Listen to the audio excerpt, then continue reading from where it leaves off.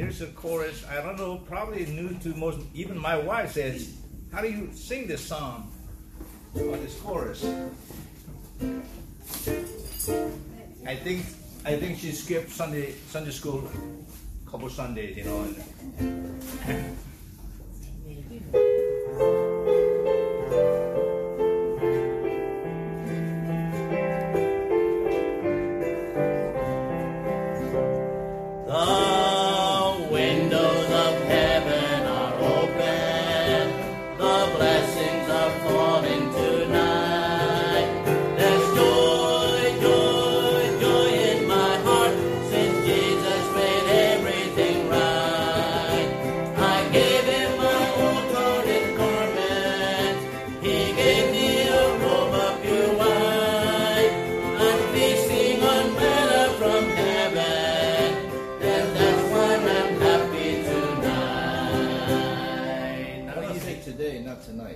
tonight, okay? Today. But there's a tonight up there too, so I'm trying to figure out how to do it. Today, all right? When you see the word tonight, use today, all right? The windows of heaven are open. The blessings are falling today. There's joy, joy, joy in my heart since Jesus made everything right. I gave him my old Jordan garment. He gave me a robe of pure white. I'm feasting on manna from heaven, and that's why I'm happy today. That's why it says tonight to rhyme with night. Yeah. And Night to rhyme is with tonight. right and white. Okay, well that's a song where the right things so that it rhymes. Yes. Do pray for Nathan and Kristen. They left Saturday to take David to Stanford, and they are there now. They got in last night, and they will be. Is it the 20th, Brenda? 28th. 20th is the 28th surgery, is the surgery. and so that'd be probably in the morning. I'm guessing. Would that be in the morning surgeries? You doctor people, is that right? Usually, yeah, right. And then you prepare. Okay, so let's do this. How about some of you folks here plan to do some fasting and praying Thursday early morning? So 3-hour difference. Would you guys do that? You sacrifice some time off to pray and fast for Nathan's and Christian's son David. And so you don't have to fast the whole day. I mean, don't get sick fasting, but it probably wouldn't hurt you to fast for maybe a short period. So once you commit yourself to do that, I won't call you to ask if you're going to do that, but go ahead and commit yourself to do that and pray for little David. I'm kind of nervous about a surgery for such a small body like that. I'm not familiar with that kind of things. People say it's a normal, everyday kind of surgery, but what do I know? I'm just a layman who is kind of worried about stuff like that. So it's different if it's your own grandson or granddaughter, you know that? It's different if it's your own family. If it's somebody else, no sweat. But you understand that, all right? So, please do that. Okay, those of you who have class up here, see you later. Dismiss. See you. Bye-bye. Bye-bye. Bye-bye. We have the air conditioner being fixed very soon, hopefully before it gets too cold. Right. There are some cards that Nathan made. There are sets of 3. These are scripture cards. If you want to get them, they're right up there for free. Take all 3 of them. Right over here. Right over here. Okay. All right, let's go to 1 John chapter 5. We're winding it up. We're going to be finishing most of it today, but I want to take my time. As you turn to 1 John chapter 5, verse number 9, here are some bumper stickers that are from days of old. You remember bumper stickers? They're not so common anymore, but here are some bumper stickers. Honk if you love peace and quiet.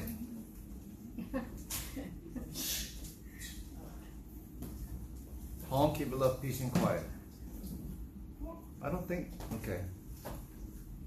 It's not too hard to meet expenses. They're everywhere. That's a pretty good bumper sticker. Here's one, Francis, you might like. Don't force it, get a bigger hammer. Yeah.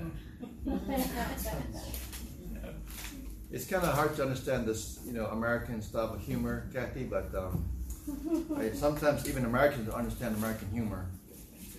Since you enjoy this so much, I'll give you another one here. Fairy tales. Horror stories for children to get them used to reality. Okay. That's enough. 1 John chapter 5, verse number 9. 1 John 5:9. We've been plowing through this short book. It appears to be a little bit simple, but apparently it's not so simple as we've been going through it. And so 1 John chapter 5, come down to verse number 9. The issue here is the witness of God compared to the witness of man. Verse number 9 tells us, if we receive the witness of men, the witness of God is greater. So last week, the comment about that was, we believe what man says. We believe what they write. We believe the news broadcast. We believe the journalist, so-called. We believe the historian. And yet when it comes to what God said about his son, we say, well, that's just written by man.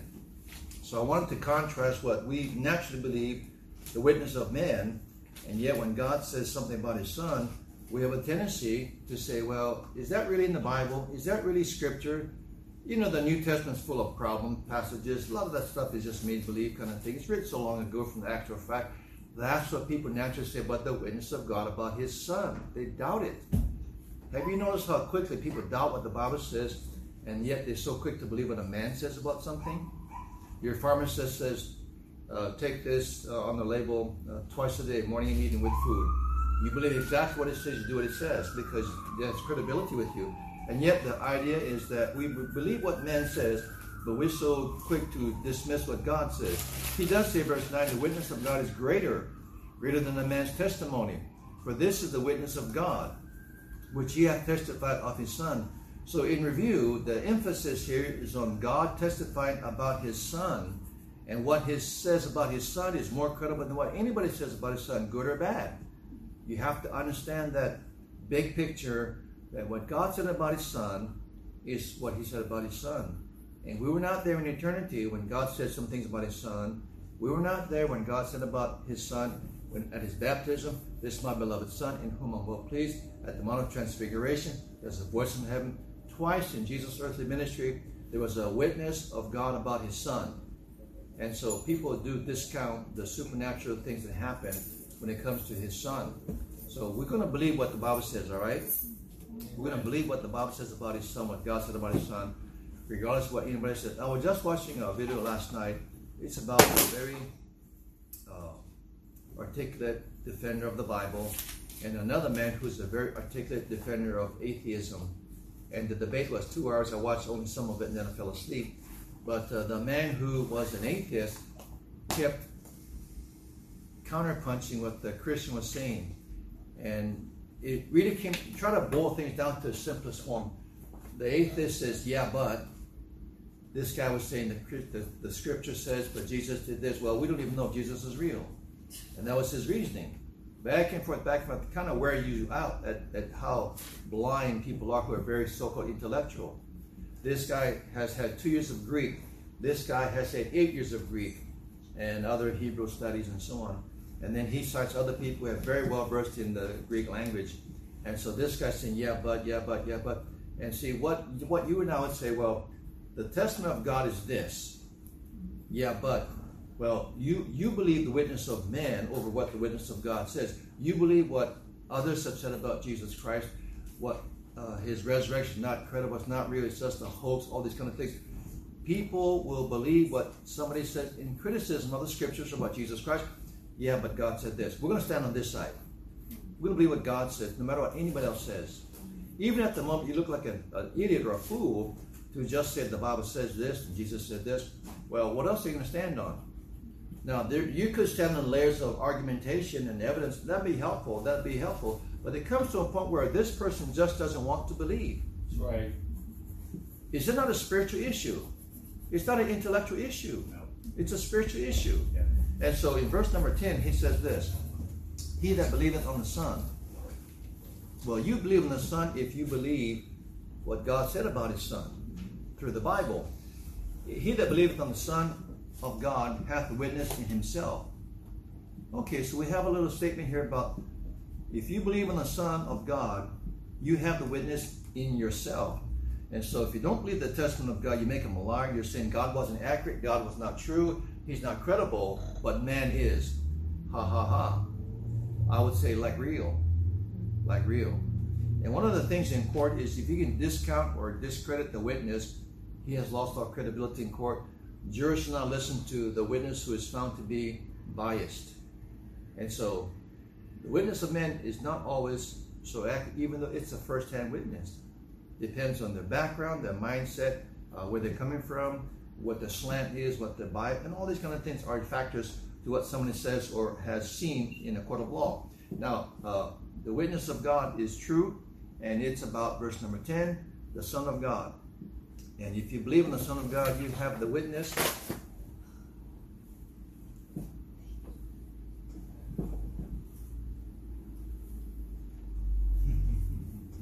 Baby fall from chair, almost.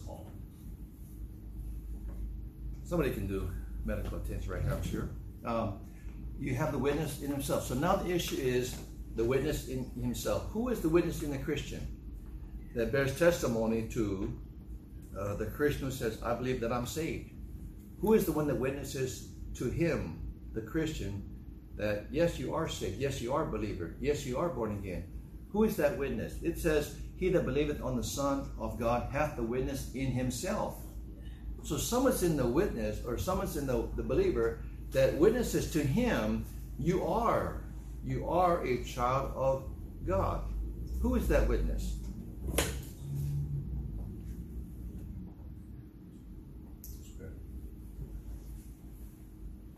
Any guesses? The Holy Spirit. What verse do we go to?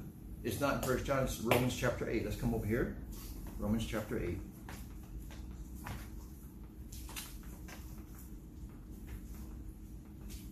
Romans chapter 8.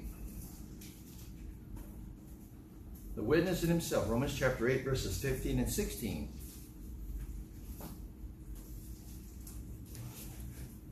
For ye have not received the spirit of bondage again to fear, but ye have received the spirit of adoption, whereby we cry, Abba, Father. Verse 16. The Spirit itself beareth witness with our spirit that we are the children of God. That's a good proof text to tell you that the Holy Spirit himself, who indwells the believer since new birth, is witnessing to your spirit, witnessing to your conscience, that you are actually indeed a child of God. Sometimes we just know that we belong to him. And that's because the Holy Spirit bears witness to your testimony that you have received him. Now, sometimes a Christian does not feel like they are saved. Have you ever felt that way? I did when I was a young Christian. At the moment, meaning in that year, meaning during those times in which I felt unsure of my salvation, I was doubting my salvation because of bad thoughts or bad behavior, cuss words, things like that. And I instinctively knew that it was not right for a Christian to have these feelings, have these thoughts, or have this kind of bad behavior. I didn't know any better, but I thought, I'm a Christian, and a Christian doesn't act this way.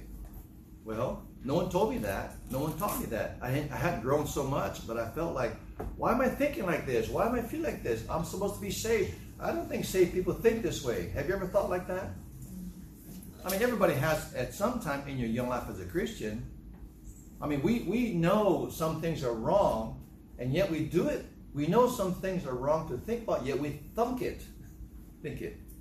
We know that some things are, that's not what a Christian does, but yet we do it.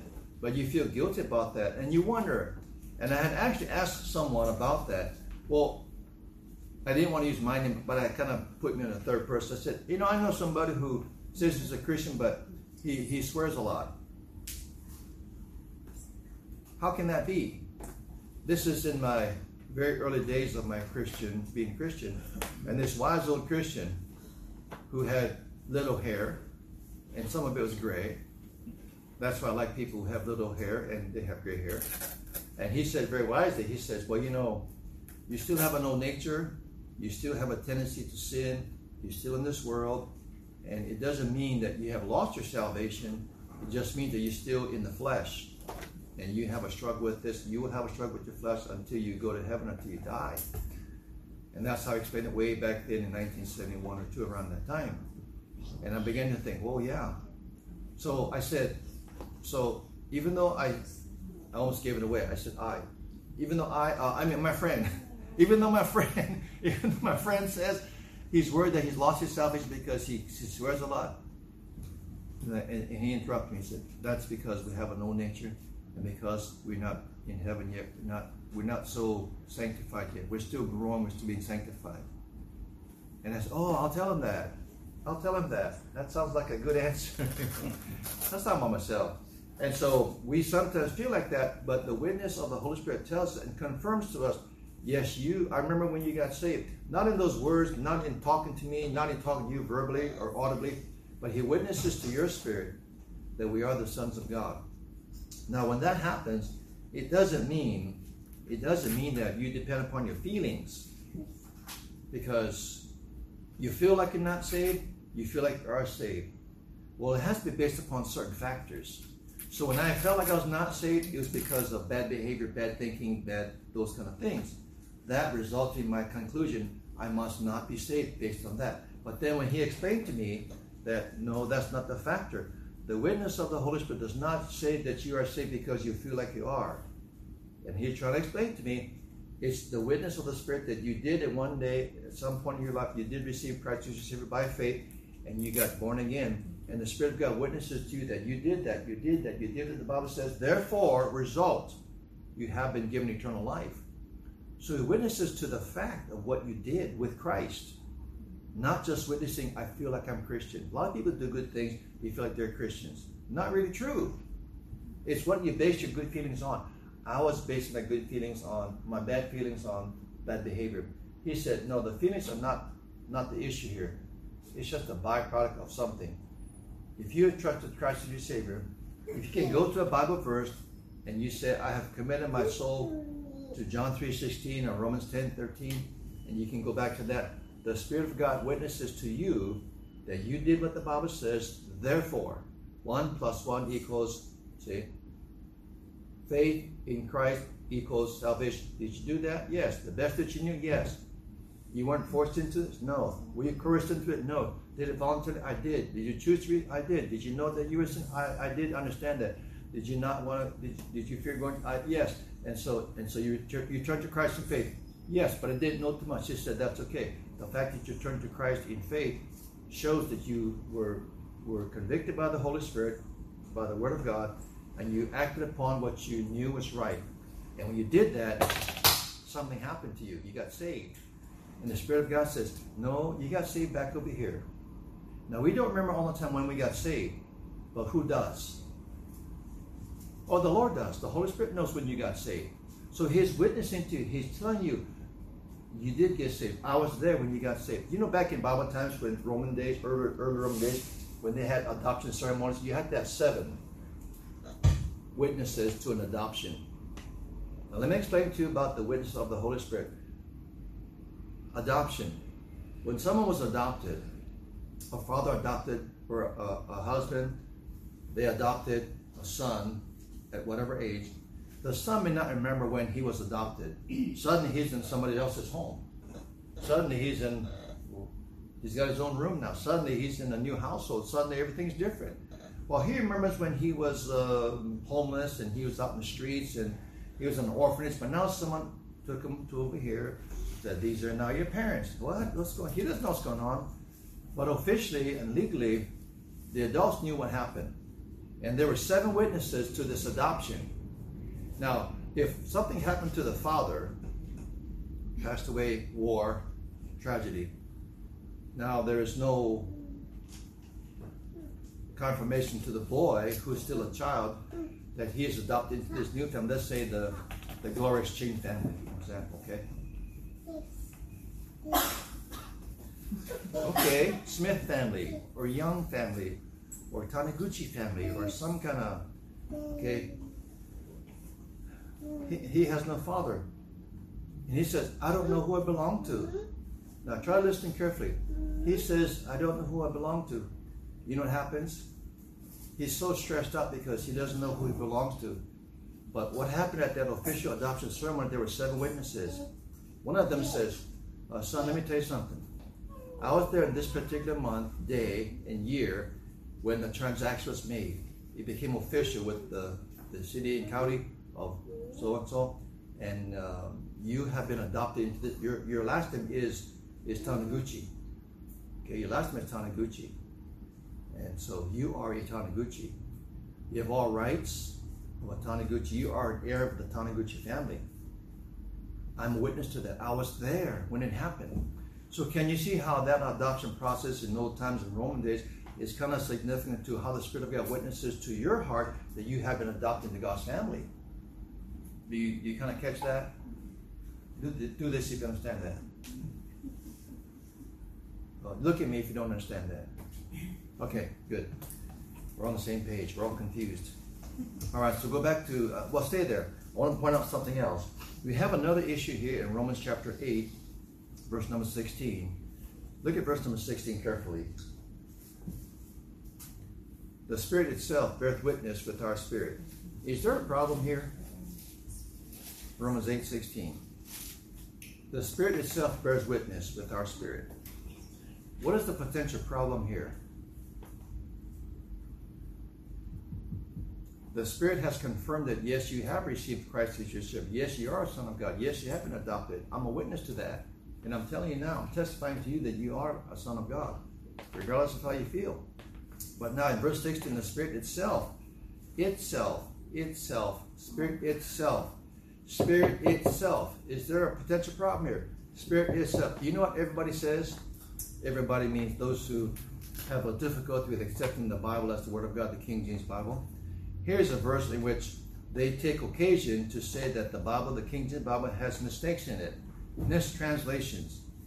Now, you've all read in commentaries, you've all seen blurbs on promotions for new Bible translations that the King James Bible is didn't have all the manuscripts. Therefore, we have found some new manuscripts in recent years, and our translation reflects that. If only they had these manuscripts, they would have put that in there. They would have put the Spirit Himself rather than itself. Now, every Greek word has a gender to it. Male, female, or neuter. Male, female, or neuter. Well, obviously, this is a reference to the Spirit, and it's called the Spirit itself. Pneuma is for wind. Spirit is wind, the Spirit itself. In reference to the Spirit of God, it's referred to as itself because the word is neuter. So the King James translators, they were honest to translate it as neuter and not a personal pronoun, him or he. Now, there's another place in the New Testament where the Spirit of God is referred to as he and him. Multiple times in 3 chapters. You know what that is? It's referred to as he or him. In the upper room. Turn to John chapter 16. And keep your finger here in Romans chapter 8. John chapter 16. 14, 15, and 16 has references to the Holy Spirit, especially chapter 16. That's very clear that the Lord spoke of the Holy Spirit as a person because of the personal pronouns. John 16, verse number 16. And come to verse number 7. Nevertheless, I tell you the truth, it is expedient for you that I go away. For if I go not away, the Comforter, you get a capital C for Comforter? That's a reference to the Holy Spirit. The Comforter will not come unto you, but if I depart, I will send him in reference to the Holy Spirit, him to you. Verse 8. And when he is come, he will reprove the word of sin and righteousness and of judgment, of sin because they believe not on me. Verse 10, of righteousness because I go to my Father and you see me no more. Verse 11, of judgment because the prince of this world is judged. Verse 12, I have yet many things to say unto you, but ye cannot bear them now. Which is very true. Many things the Lord would like to show you, but we're not able to handle it because of our own personal growth status. Verse 12, you may not handle it now, but maybe next year you could. And he'll show you some things. Verse number 13, howbeit when he, the Spirit of truth, is come, he will guide you into all truth, for he shall not speak of himself, but whatsoever he shall hear, that shall he speak, and he will show you things to come. He shall glorify me. For he, not she, the Bible identifies the Holy Spirit as male in gender. He shall glorify me. Verse 14, he shall receive of mine and shall show it. So from John 16 alone, you have the reference to the Holy Spirit as called He. In Romans chapter 8, He's referred to as it. Do you know that even Jesus Christ himself referred to his Father in such a way that it makes you feel like, the Lord didn't have a problem with calling his Father something neuter. Come to John, again, the book of John, in chapter 4. Here's something kind of interesting. John chapter 4. I should have you stay there, but not to make it work, so we'll go back to John chapter 4. Oh, poor me. Got to turn back to John chapter 4. I was already there. John chapter 4 and verse number 22. All right, the context is Jesus talks to the woman at the well, the woman of Samaria, and then they're talking about worshiping God. And now in John 4, verse number 22, verse 21, Jesus saith unto her, Woman, believe me, the hour cometh when ye shall neither in this mountain nor yet in Jerusalem worship the Father. Verse 22, you worship, you know not what. You worship, you know not what. We know what we worship, for salvation is of the Jews. The Lord is talking about his Father, and he calls him what? Nobody gets upset about that. Look at verse 23. But the hour cometh, and now is, when the true worshipers shall worship the Father in spirit and in truth, and so on. Now, what you have here is just a simple cross-reference to tell you that the Lord himself did not get bothered too much by calling you know not what you worship. It's kind of like, to me, the same thing in Romans chapter 8, where the Spirit is called, the Spirit itself beareth witness. We do know he's the person. We do know that this is not a bad translation. We do know that's not a mistake. So we're not going to be real quick to say, okay, get a new Bible because this one is a mistake. Those who say that a lot, they are usually Greek professors and Greek scholars or publishers or commentators or pastors who emphasize teaching the Bible.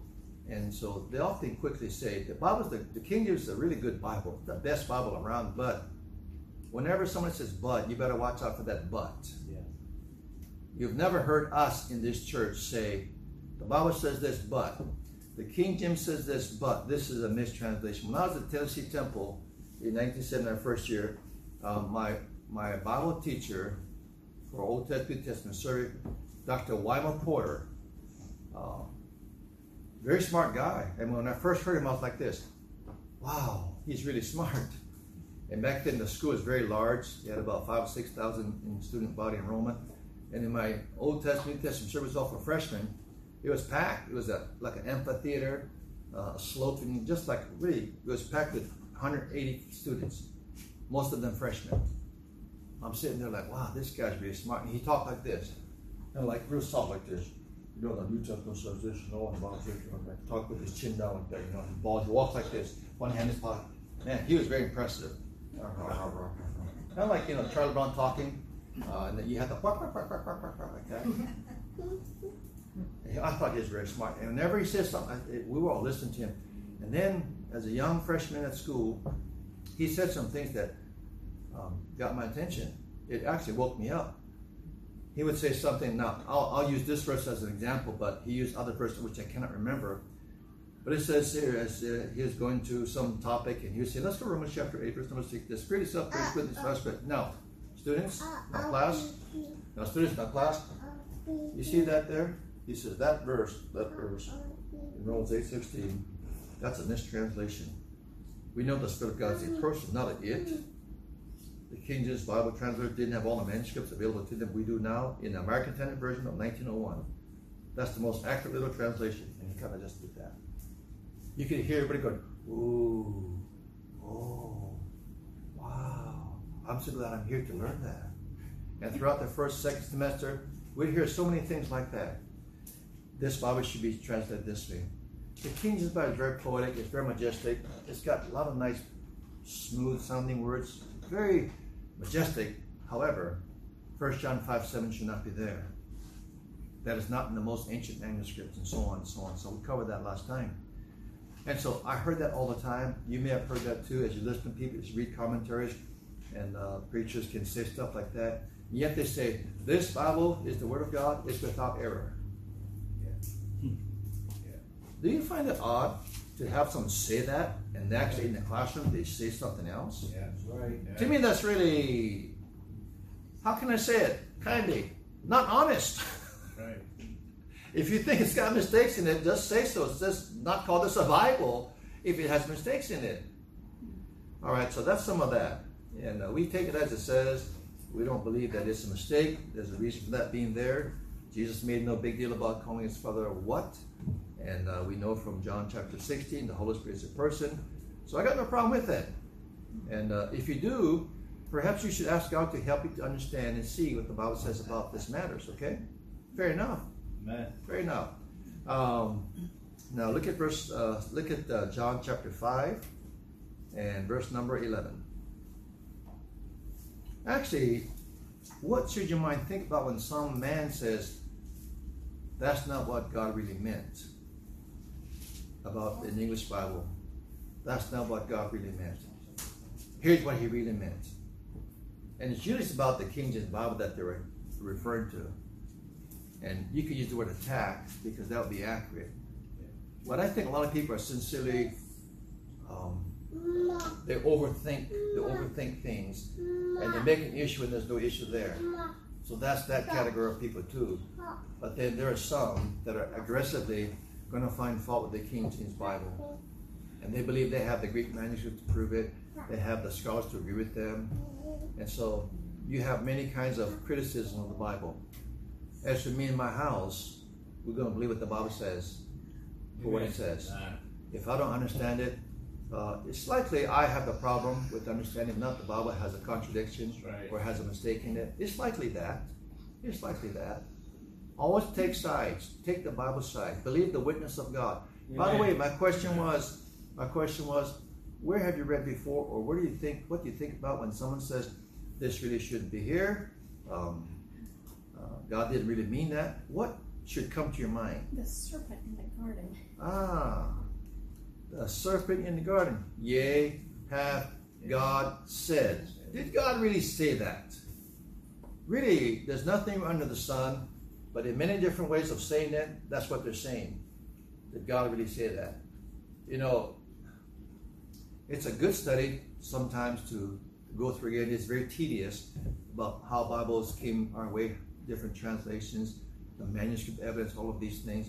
It's very tedious. And but it proves that there is a bias against this Bible.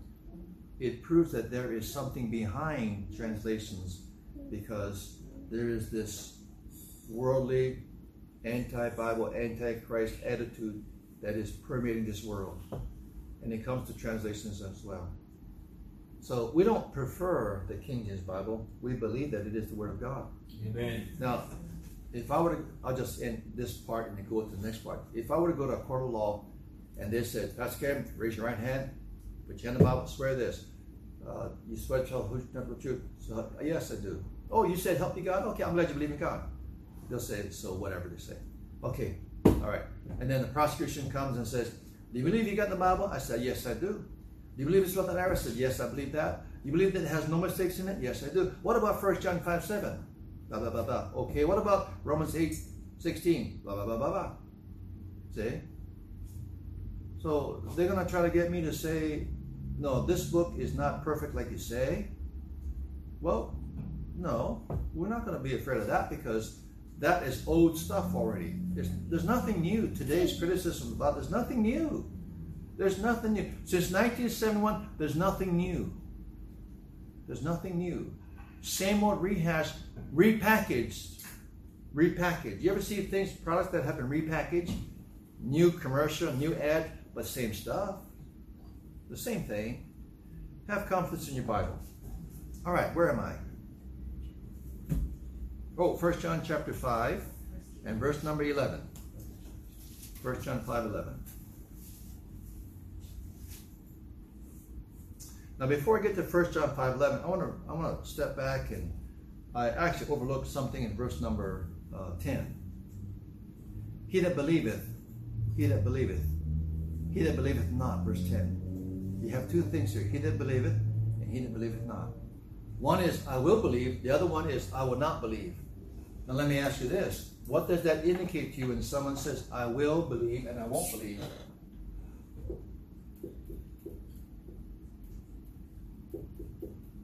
I will, I won't. You ever see a wedding ceremony? And will you have this man to be lawful with the husband? And she does this. I won't. That's tragic. Will you have this woman? And he says, he looks around and does this. What am I doing here? I won't. Well, all of that indicates, or happily, they say I will or I do. You know, both of that is a choice. Now, the choice was made a long time ago, before they got to the altar, right? It wasn't there they made the decision. They made the decision a long time ago in their heart, and then expressed it with the words, I will or I do. Now, he says in verse number 10, he that believeth, I will. On the Son of God hath the witness himself. He that believeth not, I won't. You have I will and I won't. What does that indicate to you? What does that tell you? This is a serious doctrinal problem that people have today, or they are confronted with this all the time. What teaching says you have no choice? You have no choice.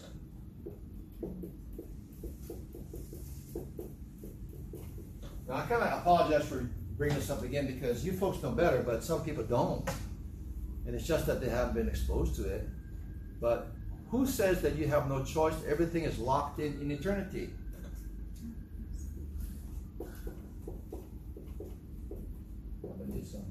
The doctrine, the teaching of Calvinism, it says that you have been predetermined, predestined to believe or not believe. Well, let me ask this question. Think about that first of all. If it is true that people who say in eternity, before you ever showed up,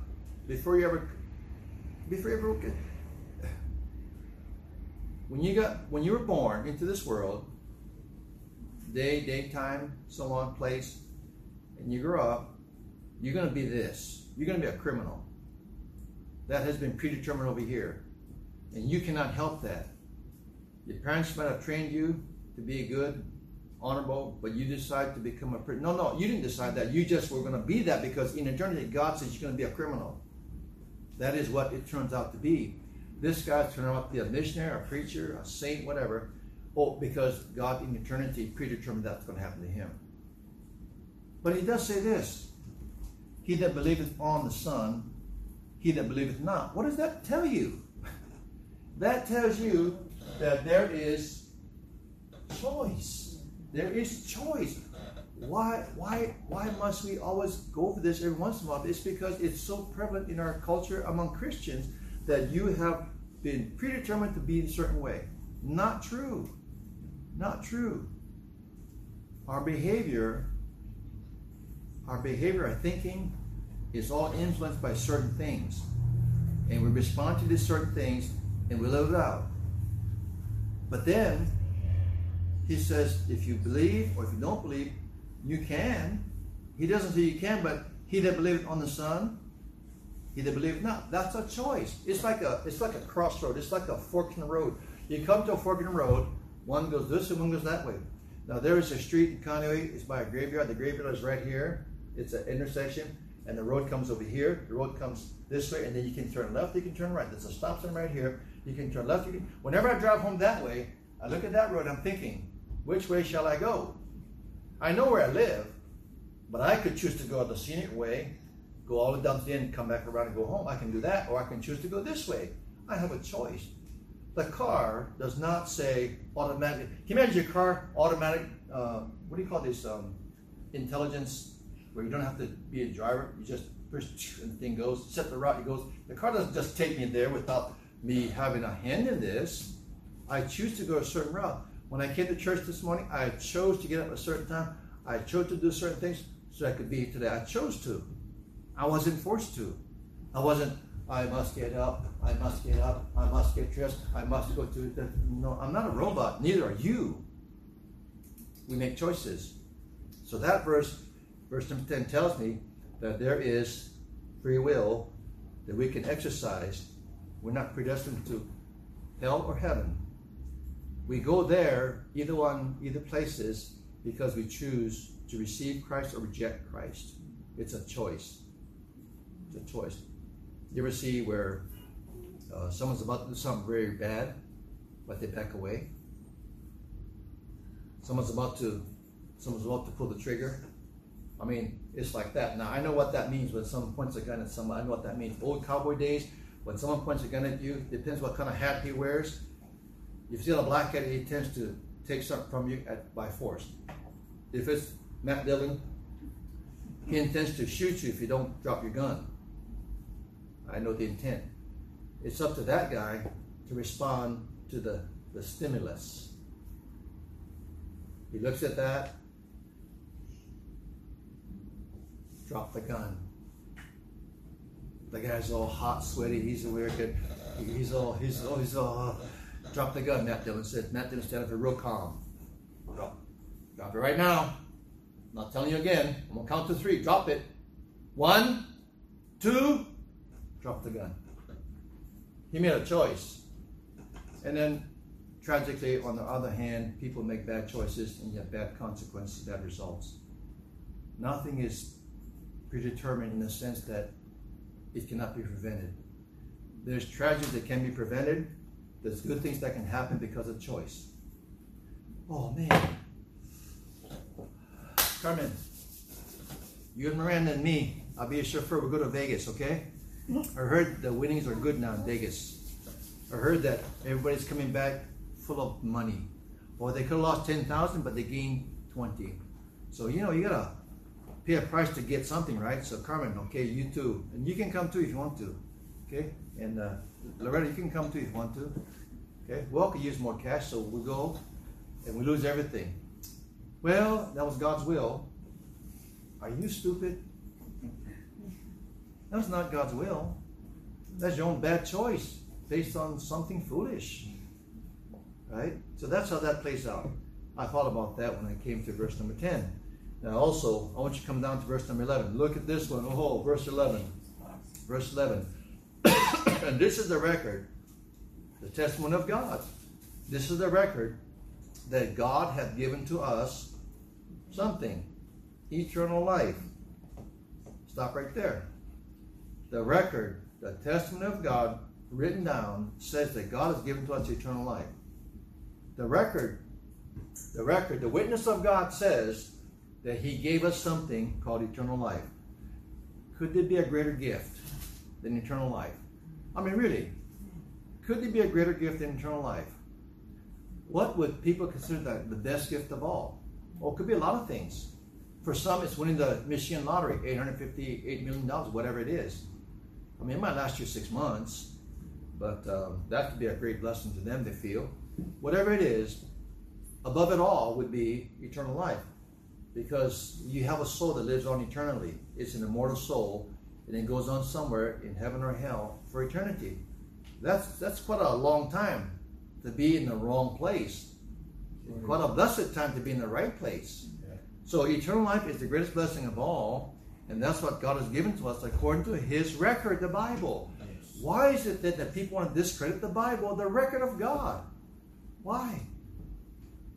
Don't you find that very insidious that somebody is trying to get people to not believe the record of God that He has given to us eternal life? I mean, really, you've got to think of this as there's something behind the scenes going on. Something so valuable, something so important like eternal life, and somebody's trying to get people to not believe the record of God. That ought to tell you something about the spiritual warfare that this world is in. It's not just religion against religion. It's about the devil and God. The devil is trying to deceive people to not be saved. Eternal life. You ever think about eternal life? For centuries, people have been trying to find assurance of eternal life.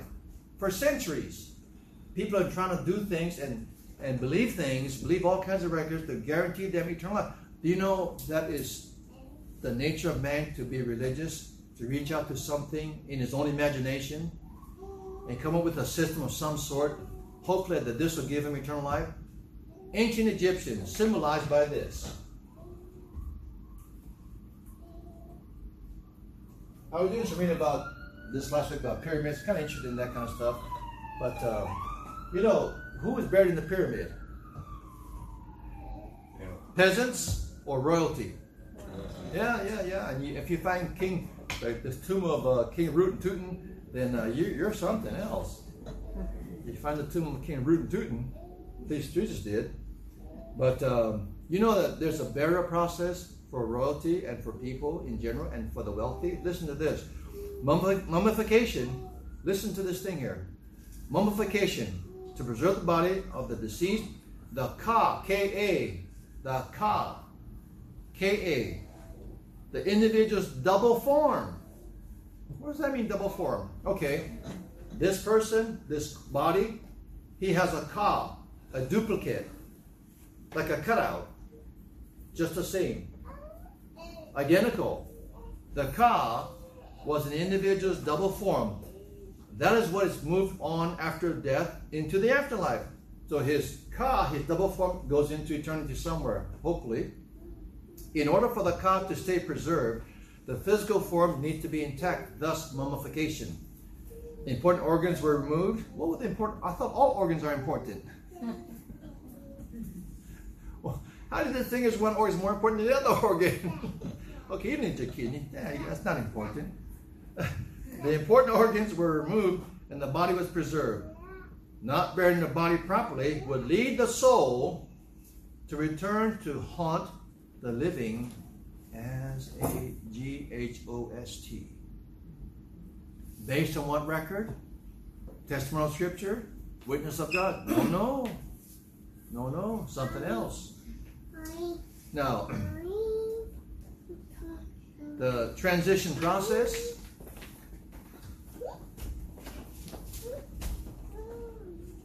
The transition process, which is what this is, a transition process.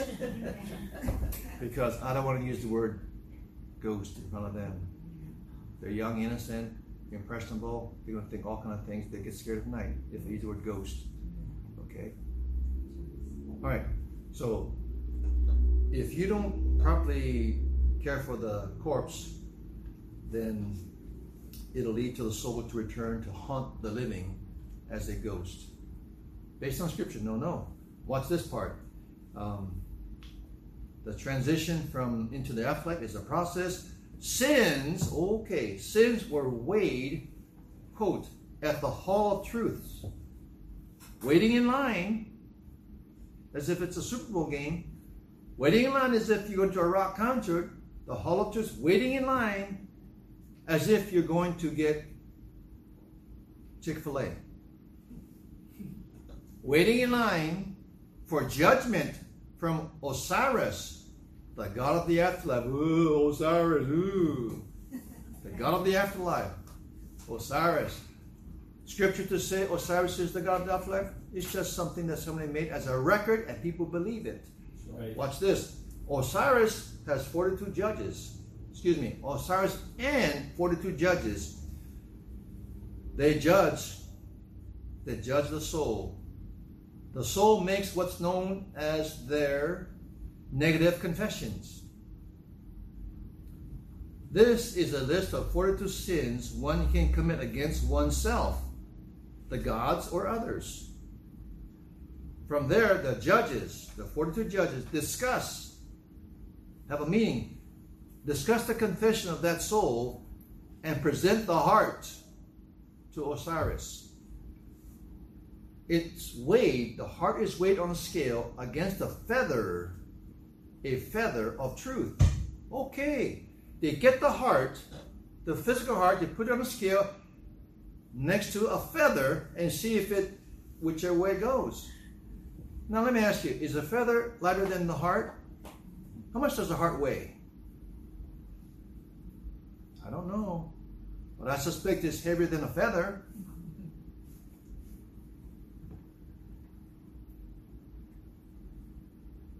It's weighed against the feather of truth. If the heart is lighter than the feather, the soul goes into the afterlife. Hip, hip, hooray. That's my words. If not, so if the heart is lighter than the feather, the soul goes into the afterlife. However, if the heart is heavier, then the soul goes to non-existence. No hell, no eternal structures, non-existence. It kind of makes you wonder, so then what's the issue here? If there's non-existence, why not live like the devil and enjoy your carnal life if there's non-existence in the end? Oh well, just thinking out loud. For those who pass through the weighing of their heart, they go to the Egyptian afterlife known as the field of reeds, R-E-E-D-S, the field of reeds. Can you imagine the field of reeds? Okay. You know, like where Moses was put in the bulrush, you know, the field of reeds kind of thing. On the way to the field of reeds, they reach, quote, Lily Lake. Lily pad, lily flower, Lily Lake. Before they get to the field of reeds, they got to go through Lily Lake. You have a ferryman that escorts your soul in this boat across the lake, Lily Lake, to the field of reeds. This is where the ancient Egyptians were believed to spend the rest of eternity. Now let me ask this question. All this that they really believe, what basis did they have for that? The Bible is our basis. It's our record. We have what God said, His witness. I think I'd rather believe what the Bible says over what some document, some manuscript, some ancient, some whoever, a witch doctor said about something over the centuries, and commit my soul to have my heart cut out of me and weighed against a feather. Hope I get through the lily of the field, or lily pads and Lily Lake to the field of reeds. Not making fun, but sort of I am. Because this points out how superstitious people can become and how superstitious cultures are. If they'd only believe the witness of God, they would have assurance of eternal life now. In this life, before they have to go through some ferryman to somewhere else in some journey. And that's just one culture. There's plenty more. So there's no authority, there's no record, and what we do have is the Word of God. John says the Father has testified of His Son. Here's what it says. If you believe that, if you don't, you've made God a liar. Now, I didn't finish verse number 12, because verse number 12 within itself is going to be very important to dissect too. Okay, so life is in His Son. We'll talk about that next time, and how critical that is. Life is in His Son. Whew, I'm tired. I'm talking about those Egyptian stuff, boy. Oh. Okay, let's take a short break. We'll come back and pray at 10:30.